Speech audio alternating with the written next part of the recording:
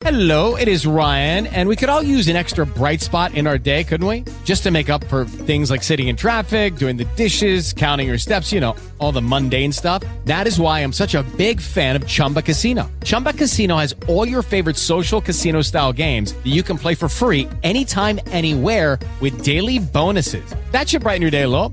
Actually, a lot. So sign up now at ChumbaCasino.com. That's ChumbaCasino.com. No purchase necessary. VGW Group. Void where prohibited by law. See terms and conditions. 18+. Hello? Leah Lucas calling you from the Michigan Department of Health and Human Services. You're calling in to discuss about problem gambling. I am. And especially going into the holiday season, what are some of the warning signs that you tend to find in a problem gambler? When a person is having a difficulty with their gambling activity, there are a few things or a few patterns of behavior they'll engage in that can be an indicator that they transition from recreational play to activity that may be problematic. So some of the things that we have to look at quite simply, are you winning more money are you losing more money than you're winning? You want to ask yourself, are you feeling any remorse after gambling? Does your gambling interfere in your real life? Do you find yourself rearranging engagement or things that you have to participate in to allow yourself to gamble more? Are you finding yourself trying to increase your financial gains in support of the responsibilities you have in life with gambling? Who would you say is most at risk? Everyone's at risk. Everyone's at risk because gambling is not a respecter of persons. There is a misconception that gambling disorder or having a problem with gambling is indicative or exemplary of a lack of self-control. In all actuality, gambling disorder should be perceived as serious as any other behavioral or addictive disorder. When you look at individuals that find themselves, oftentimes it can be a result from traumatic experiences. What we're looking at here lately, what we're paying attention to as the landscape of gambling is shifting, is we're looking at individuals that find themselves engaged in activity more. So when I say the landscape is shifting, we've got the introduction of online gambling and online sports betting. So when you look at that, it kind of has us reassessing what our target populations are, because typically we're only looking at individuals of the age of 21 and older. And in times past, statistics may have us believe, statistics led us to understand that the average gambler might be between the ages of 39 and 45 years of age. But as gambling changes and its access is changing, the individuals that engage in gambling is changing. So one population that we're totally dismissive of and that we're not paying enough attention to when it comes to gambling is youth and young adult gambling. And when I say youth, I mean as young as middle and high school age youth, and most predominantly in college-age students. Most individuals, when they enter into treatment, what our clinicians find out through the treatment sessions is they'll often disclose and indicate they've been gambling since they were a child. They've been gambling since youth. The problem is that when you're a child gambling, it is merely a game. Who's going to win the basketball game tonight? I bet I make this next shot when we play this game. I bet I get an A on my test. It's really simple. Nothing to lose. No problems at all. But what happens is, as that behavior becomes more normalized, for lack of a better way to put it, and as they get older, that behavior now transitions to a behavior that has invested stakes, because now you have something of value that you can then barter for when gambling, and becomes an issue. Leah Lucas, Michigan Department of Health and Human Services. Now, if anyone out there has a loved one or suspect a loved one of having a gambling problem, what can they do to get that person some help? We have a toll-free 800 helpline. It is available 24 hours a day, 7 days a week. You can call anytime. That's 800-270-7117. Our helpline counselors are master-level clinicians, some of which, once you reach the helpline, if you decide that you need further help with the clinician, some of our clinicians, should I say, are recovering gamblers themselves. So there's no judgment, full anonymity, and you'll have someone that's not only willing to help, but in some instances understand exactly where you are. We're working right now to make that available for text and chat services as well. Well, Aaliyah, thank you for all that vital information that we can all use. I think we all probably know somebody that may have a gambling problem, and this definitely helps. Now, here's Frankie Darcell and Talk of the Town. Welcome to this edition of Talk of the Town with Frankie Darcell, a public service of iHeartMedia Detroit. We welcome your questions and comments. Join us on Facebook, Twitter, and IG pages. Now here's your host, Frankie Darcell. So, welcome again to this edition of Sunday Morning Talk of the Town. My name is Frankie Darcell. Let me just tell you how long I've been waiting to get this gentleman on the show. I am so glad to have him as a part of my conversation, which is so important right now. Andre Johnson is the president and CEO of the Detroit Recovery Project. And let me just tell you that when you get to the White House to receive awards, and I can get you on the show, I've had 3 of the last 4 presidents on, and finally got this guy on. He's been to the White House.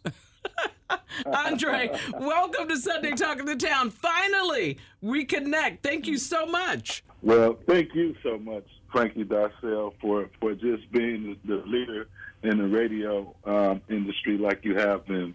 I've always admired listening to your stories. So just thank you. And I'm honored to be on your show. Absolutely. And, of course, always committed to Detroit. And I'm glad to have you talk about the Detroit Recovery Project. For people who are listening, first of all, talk about the Detroit Recovery Project and what you do. Sure. So I'm the president and chief executive officer of Detroit Recovery Project, which is a nonprofit organization that really provides 3 essential areas of services.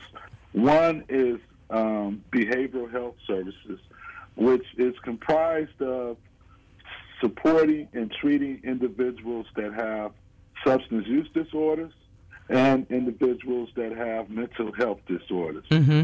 And thirdly, we have a physical health component where we have a nurse practitioner and a primary care physician. Mm-hmm. So our organization is really a one-stop shop to treat the whole person. Yeah. How did you get started and why? Well, that's a good question, Frankie. Thank you very much. I do that every now and then, you know. I wouldn't expect nothing less. But let me just tell you, first of all, I'm a person in long-term recovery from alcohol and drugs. And what that means is I haven't used drugs and alcohol in over 33 years. Mm-hmm. And because of recovery, I've been able to, what some would say, lift myself by the bootstraps and be able to go to college. And, you know, I graduated from Morehouse College and I acquired a degree in psychology. And I'm also currently a doctoral student pursuing a PhD in clinical psychology. Wow. And I've been very, very successful in terms of being able to build meaningful relationships and help move the needle to help people who are struggling in addiction to find recovery and sustain recovery, which was a huge void in our area. Mm-hmm, mm-hmm. We're going to come back to that, but let me just say my daughter went to school just across the way, got an undergraduate degree from Spelman College in psychology, and her master's in medical mental health from Boston University. So, yes, I'm very familiar with the programs at both Morehouse and Spelman College. I put every penny into that. Yeah, so I'm very familiar with the programs at Morehouse College and Spelman College, yes. So you're a spell mom. Yeah, I'm a spell mom, honey. That's right. That's right. That's right. Congratulations. I mean, it sounds like your daughter is, I know she's an amazing young lady, and the fruit don't fall far from the tree. Yeah. And, you know, I got to tell you as well, Andre, you know, watching her grow, you know, is, especially in mental health, watching her grow, I've learned so much about mental health. And she, with her master's degree program, doing mental health and the medical mental health component of what we're dealing with today, and especially after COVID. Let's go back just a little bit. You used the term substance abuse disorder because we want to use the proper terms now because terms have changed in terms of recovery. Can you talk about some terms we used to use and those terms we now use? And thank you. Thank you for that clarification. I think, number one, the terminology right now is referred to as substance use disorder. Mm-hmm, mm-hmm. There's been a lot of stigmatization that correlates with language. Mm-hmm. The word addict, we don't really use that in a professional realm. Mm-hmm, mm-hmm. The word mentally retarded, we don't really use that in our field. We refer to individuals who have a mental health disorder or a substance use disorder. Yeah. And And then obviously there's components that consist of that. Yeah. You know, when you talk about your daughter, I can only imagine she's getting a fruitful experience working in, I'm familiar with that area in Boston, and that health clinic and the inpatient and the psychiatric unit. Yeah. And you begin to interact with more, so people have more severe catatonic depression, social anxiety, post-traumatic stress disorder. Wow. And so a lot of just everyday people have had mental health challenges. If you've experienced depression, there's different layers or levels of depression from moderate to severe. And when a person is in the severe realm, that's the person who may be contemplating suicide. Wow. So I think it's important that we have, and I'm happy to hear again, you talk about your daughter, because this is not the most attractive field to work in. This is the pink, the field we work in is like the pink elephant in the living room. When people don't want to talk about, oh, my father is an alcoholic and he's been drinking himself to an oblivion most of my life. Wow. Or my mother is a drug addict or a substance use disorder, been suffering from prescription pills all of my life. And so when you include another pandemic like COVID-19, which you mentioned earlier, now we got people, and we're dealing in the midst of a pandemic and an epidemic simultaneously. Yeah. This is a tough time. Yeah, go ahead. I'm sorry. I mean, Frankie, in Detroit, you've been around here a long time, and I'm sure you know how we had the 80s, the crack, cocaine epidemic, just destructed communities and residential neighborhoods, and how it impacts the safety of our communities. Yeah.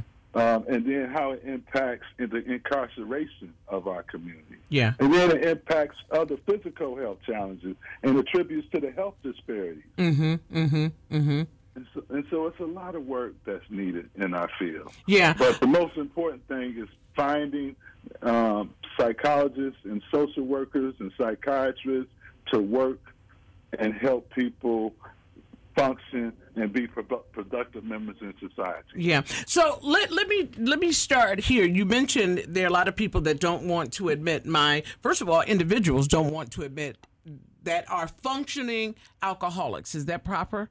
That are going to work every day and abusing alcohol. To admit it, to get to a point where they are, and decide I need help, right? Yeah. And what does a loved one or family person do? Because a lot of people will say, you need to stop drinking, you need to stop doing that. The person knows that. But how do you support an individual that is a functioning, a person who abuses whatever it might be, pills, alcohol, but they're functioning every day? Lucky Land Casino, asking people, what's the weirdest place you've gotten lucky? Lucky? In line at the deli, I guess? Aha, in my dentist's office. More than once, actually. Do I have to say? Yes, you do. In the car before my kids' PTA meeting. Really? Yes. Excuse me, what's the weirdest place you've gotten lucky? I never win and tell. Well, there you have it. You can get lucky anywhere, playing at LuckyLandSlots.com. Play for free right now. Are you feeling lucky? No purchase necessary. Void where prohibited by law. 18+. Terms and conditions apply. See website for details. How does a family member or loved one, how can they be supported? Well, that's the $1 million question. Wow. It's a big, the person has to have some level of willingness. And the most you can do is to continue to support, love, and encourage that person to seek out professional help. And that just has to be the daily conversation. Yeah. I know you think you might not have an alcoholic problem because you're functional, but the truth is, here's a survey you can ask. There's surveys out there where you can ask a person 5 questions, and if they answer yes to one of them, have you ever been arrested because of drinking or driving, or have you ever missed work, or has it ever affected your work day? If they answer yes to one of them, 9 times out of 10, that person is an alcoholic. Wow, that's interesting that you say 5 questions. You answer yes to one, chances are you have a problem. Correct. And so denial and the willingness and the motivation to seek out treatment is often harder and difficult for people who are, quote unquote, successful or functional, because sometimes it takes people to hit a certain bottom to be motivated. And most of the times the bottom involves the court system. It involves, possibly losing a significant other, a spouse, or the damage and the impact it has on the relationships related to your children. Let me ask you this. Is it possible a person who is an alcoholic, because we talk about the biophysical aspect of, maybe the grandfather was an alcoholic or grandmother, and then the father was an alcoholic. Some of that is chemically could make you more prone than not as a person physically or in your DNA to be an alcoholic. However, a person who from stress, not managing the stress well, becomes an alcoholic or dependent on alcohol, and they're in a family environment, is it likely that the children who are there, because this is a new habit, it's not something that has been, several people in the family, but because this person drinks a lot, that now the children who watch this alcohol abuse could become addicted to alcohol or some kind of substance? Absolutely. I mean, if a child is in the house where alcohol is being abused versus the child next door is in the house where alcohol is not being abused, that child is going to, the child that's been exposed to alcohol usage as a coping and mechanism are going to be more prone to use alcohol than the child who grew up in a house without alcohol. But there are you're absolutely right. There are biological factors that we always examine in terms of the generational alcoholism that's often prevalent in a lot of communities. But there's also environmental factors, there's stress factors on how to appropriately, and I don't even want to say appropriately, I would just say how to deal and cope with stress. Yeah. Listen, let's talk about, you brought up the crack epidemic, we think about drugs and the like, and people who are addicted to some level of substance, be it medication or some street level drug. The fentanyl has overwhelmed America. Totally overwhelmed America. Are you seeing a large number of people who are trying to kick that habit? Is that a tough question? Is that a hard one? No, it's not hard. Not really. It's like I'm seeing more people die. The fentanyl is very available in our community. Right now, during this midst of this pandemic, people have resources. Our treatment program numbers have been down because people are not seeking our services. When people have money to support their addiction, they're less likely to go try to seek out treatment. Oh, wow. Yeah. So, like the people we serve are typically the downtrodden. These are the people who are, looked at as, they don't have nothing.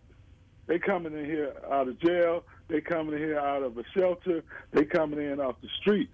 And right now, with the economy is considered okay in America. And so a lot of major inner cities have access to money. And when you have money, it's a plethora of drugs and alcohol opportunity to utilize. Wow, that's an interesting scenario. That is an interesting scenario. So when it's a healthy economy, people are less likely to seek help. It's when they're being forced to detox because nobody has any money to get anything. Well, I might as well go get clean and get some help trying to get clean. Oh, exactly. I mean, the well is ran dry when you burnt all the bridges, you spent all your money and everybody else's money. But now everybody got money coming in. Wow. Talk about the average person that you would see at the Detroit Recovery Project. Just build an image of an individual who you see, and then I want you to tell us about the services that you provide and what you can do to help families that might be listening today.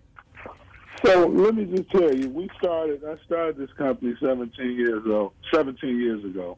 The average age at that time was 45 to 50-year-olds who had at least 20 to 25 years of using drugs and alcohol. 20 or 25 years? of using, yes. History, yes. The average, if you look at the average age of going into drug treatment was 45 to 50 years old. And so that meant they've been using drugs for over half of their lifetime. Wow. And that also means that during those drug-using years, they missed out on the opportunity to develop skills, vocational training, or obtain some formal education, right? Mm-hmm. And so that means they are at a place now, they're knocking on 50 years old, trying to figure their life out. Yeah. Trying to figure out where they're going to live, how they're going to live, because they haven't really had a lot of responsibility in terms of paying the rent, paying a mortgage, car note, auto insurance, the basic bills that the average American has. Yeah, those if I can, skills that have to be taught. Right. If I can, I have a dear friend who had all the potential in the world when we were in college. We've since reconnected after many years after college and have become friends. Said that they blacked out for 26 years using substances, and said after they came out of that and went to seek help, that it's like they were 21, 22 years old again. And when he got his first apartment, he was like, what do you mean? I paid a light bill. Another one's coming at the end of the month. He said he had to learn how to rewrap his mind around how to be responsible, because he said, I clocked out of life at about 22, 23 years old, right after college, with a college education. That's true. I mean, you got to. So one of the other things that often happens with people who use drugs and alcohol for long periods of time, they often experience what's known as a co-occurring disorder, which means you very easily can develop a mental health condition while you're using drugs and alcohol. And when you're doing it, you lose your self-esteem, you lose your self-worth. Especially after being depressed for years and years, in and out of jail, living like a transit, abandoning your family. In some places, your family don't want to have nothing to do with you. So it's a lot of darkness that people are dealing with. And so it's important to know that when we begin to get people who are ready to change their lives, we meet them exactly where they are. Wow. Because they come from a sad, depressed place already. And so when you ask about the services of Detroit Recovery Project, one key service is known as recovery coaching, where we provide emotional support, companionship support, informational and instrumental support. So emotional support is just providing love, care, and concern. That approach in itself versus some of these people often go to some places, social service programs, to seek help, and people talk down at them. And they often already feel stigmatized. Yeah. To be a alcoholic, a drunk, or an addict, even though those old terminologies, they're often used in our community. And they just disempower people. And so part of our philosophy is to empower and uplift and bring people up and help them wherever they want help. So some people come to us and say, hey, I just need somewhere to live, and I want to stay drug and alcohol free. So we would link that person up with a recovery coach or a therapist, a master level social work therapist. Or in some cases, link that person up with a psychiatrist. In some cases, people need medication because the paranoia, the street life has really had a significant impact on their mental health well-being. And so, but the basic fundamental needs are ongoing support. I always tell people, if you hang out with 9 broke people, you're going to be the 10th broke person. So we want to encourage people to hang out with winners, and winners hang out with winners, and winners do what winners got to do. Yeah. And so a lot of times people just need the right support to help keep them on the path of recovery. Yeah. Do you find that your clients as well have the opportunity to successfully reconnect with family and children or just extended family? If I had to take a guess, Frankie, I would probably say 25%. Wow. Because, again, in most cases, the older, your 55 up and up people have a lot of relationships that have been diminished.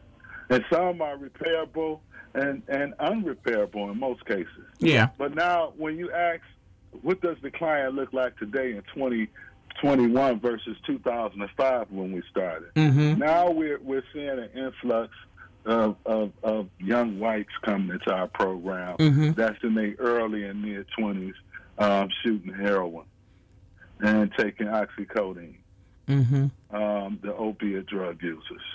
So the faces have changed in terms of addiction, and the ages have changed because we have a new, growing, emerging group of young, addicted Americans.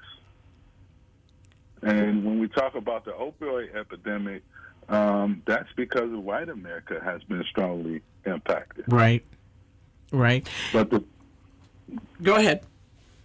So, yeah, that's it. I just wanted to kind of give you a little glimpse of what it looks like. Yeah. Was that helpful at all? You are. Listen, I am enamored by this conversation. I just love the information. And because I know my audience, I know that there are people right now that are listening and are as captivated by the information that you're giving. And it's one thing to think something. It's different when you have a professional who is working directly in the field, giving you information you already know, you just needed to hear it, or to be able to give you a different perspective and they're not out there alone. And that's one of the reasons why I wanted to get you on the show, to be able to have this conversation. So for all of the people who know someone, love someone, and quite frankly, it could be the person who is listening right now that says, yeah, I'm that one person that could answer 1 out of the 5 questions. As a matter of fact, I can answer 5 out of 5. That would be me. You know what I mean? So that's one of the reasons why I wanted to get you on the show. So for people to hear it from someone who is right there on the ground working with people in recovery. Let people know how they can reach your office and get the services or the website they can go to. Sure. So Detroit Recovery website is www.recovery4detroit.com. That's www.recovery4detroit.com. Our main office number is 313-365-3100. That's 313-365-3100.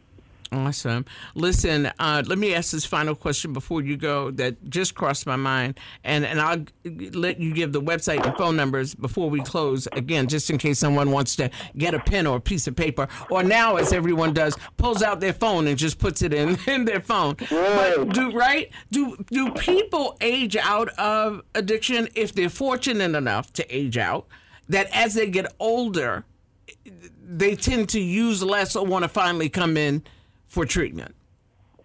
Because I heard someone say before about someone they knew, they said they just got older and just got tired of using. The person was probably in their mid-60s, had been using, like you said, probably 30 years and just couldn't get around the way they used to. Their body had just started to give out on them physically. They couldn't walk. They couldn't get around. They couldn't hustle for the money the way that they used to, right? They couldn't game for the money the way they used to. So literally they were almost physically and genealogically forced into rehab.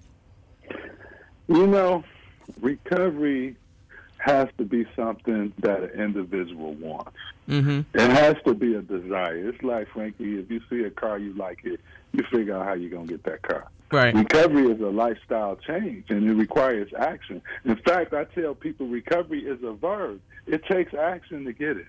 And so, and addiction affects all ages, race, creed, religion, and color, and socioeconomic statuses. It doesn't matter. Now, you know, you may have that, like the person you reference may be an outlier. But there are people who find recovery that's in their late 60s and 18. Like, I was 18 when I found it. Then you find, you know, I've seen people as old as 70 years old. But I've also seen people come in treatment at 72 and 73 years old. And so it really doesn't discriminate about the age. Wow. Your information, to be specific to your question, was it helpful? Absolutely. And I thank you for sharing all of your experience and wisdom with us today. Andre Johnson, President and Chief Executive Officer of Detroit Recovery Project. Andre, one more time, the website and the phone number. Sure. It's Detroit. www.recovery4detroit.com. www.recovery4detroit.com. The phone number is 313-365-3100. 313-365-3100. And again, I thank you 1,000 times, Frankie, for allowing me to be on your show. If you know somebody who needs help or direction or who's suffering from drug, alcohol, or mental health illness, feel free to call me personally anytime. All right. And listen, that's male, female, black, white, doesn't matter. Yes. We don't discriminate. All right. Great. Thank you. Thank you for the work you do. Thank you. Thank you for sharing your information with us today. I do so appreciate you. Okay. Thanks a lot. The thoughts and opinions heard today on this edition of Sunday Morning Talk of the Town is not that of the staff, management, or iHeartRadio. I'm Frankie Darcell. Thanks a lot for listening to Sunday Morning Talk of the Town. With the Lucky Land Slots, you can get lucky just about anywhere. This is your captain speaking. We've got clear runway and the weather's fine, but we're just going to circle up here a while and get lucky. No, nothing like that. It's just these cash prizes add up quick. So I suggest you sit back, keep your tray table upright, and start getting lucky.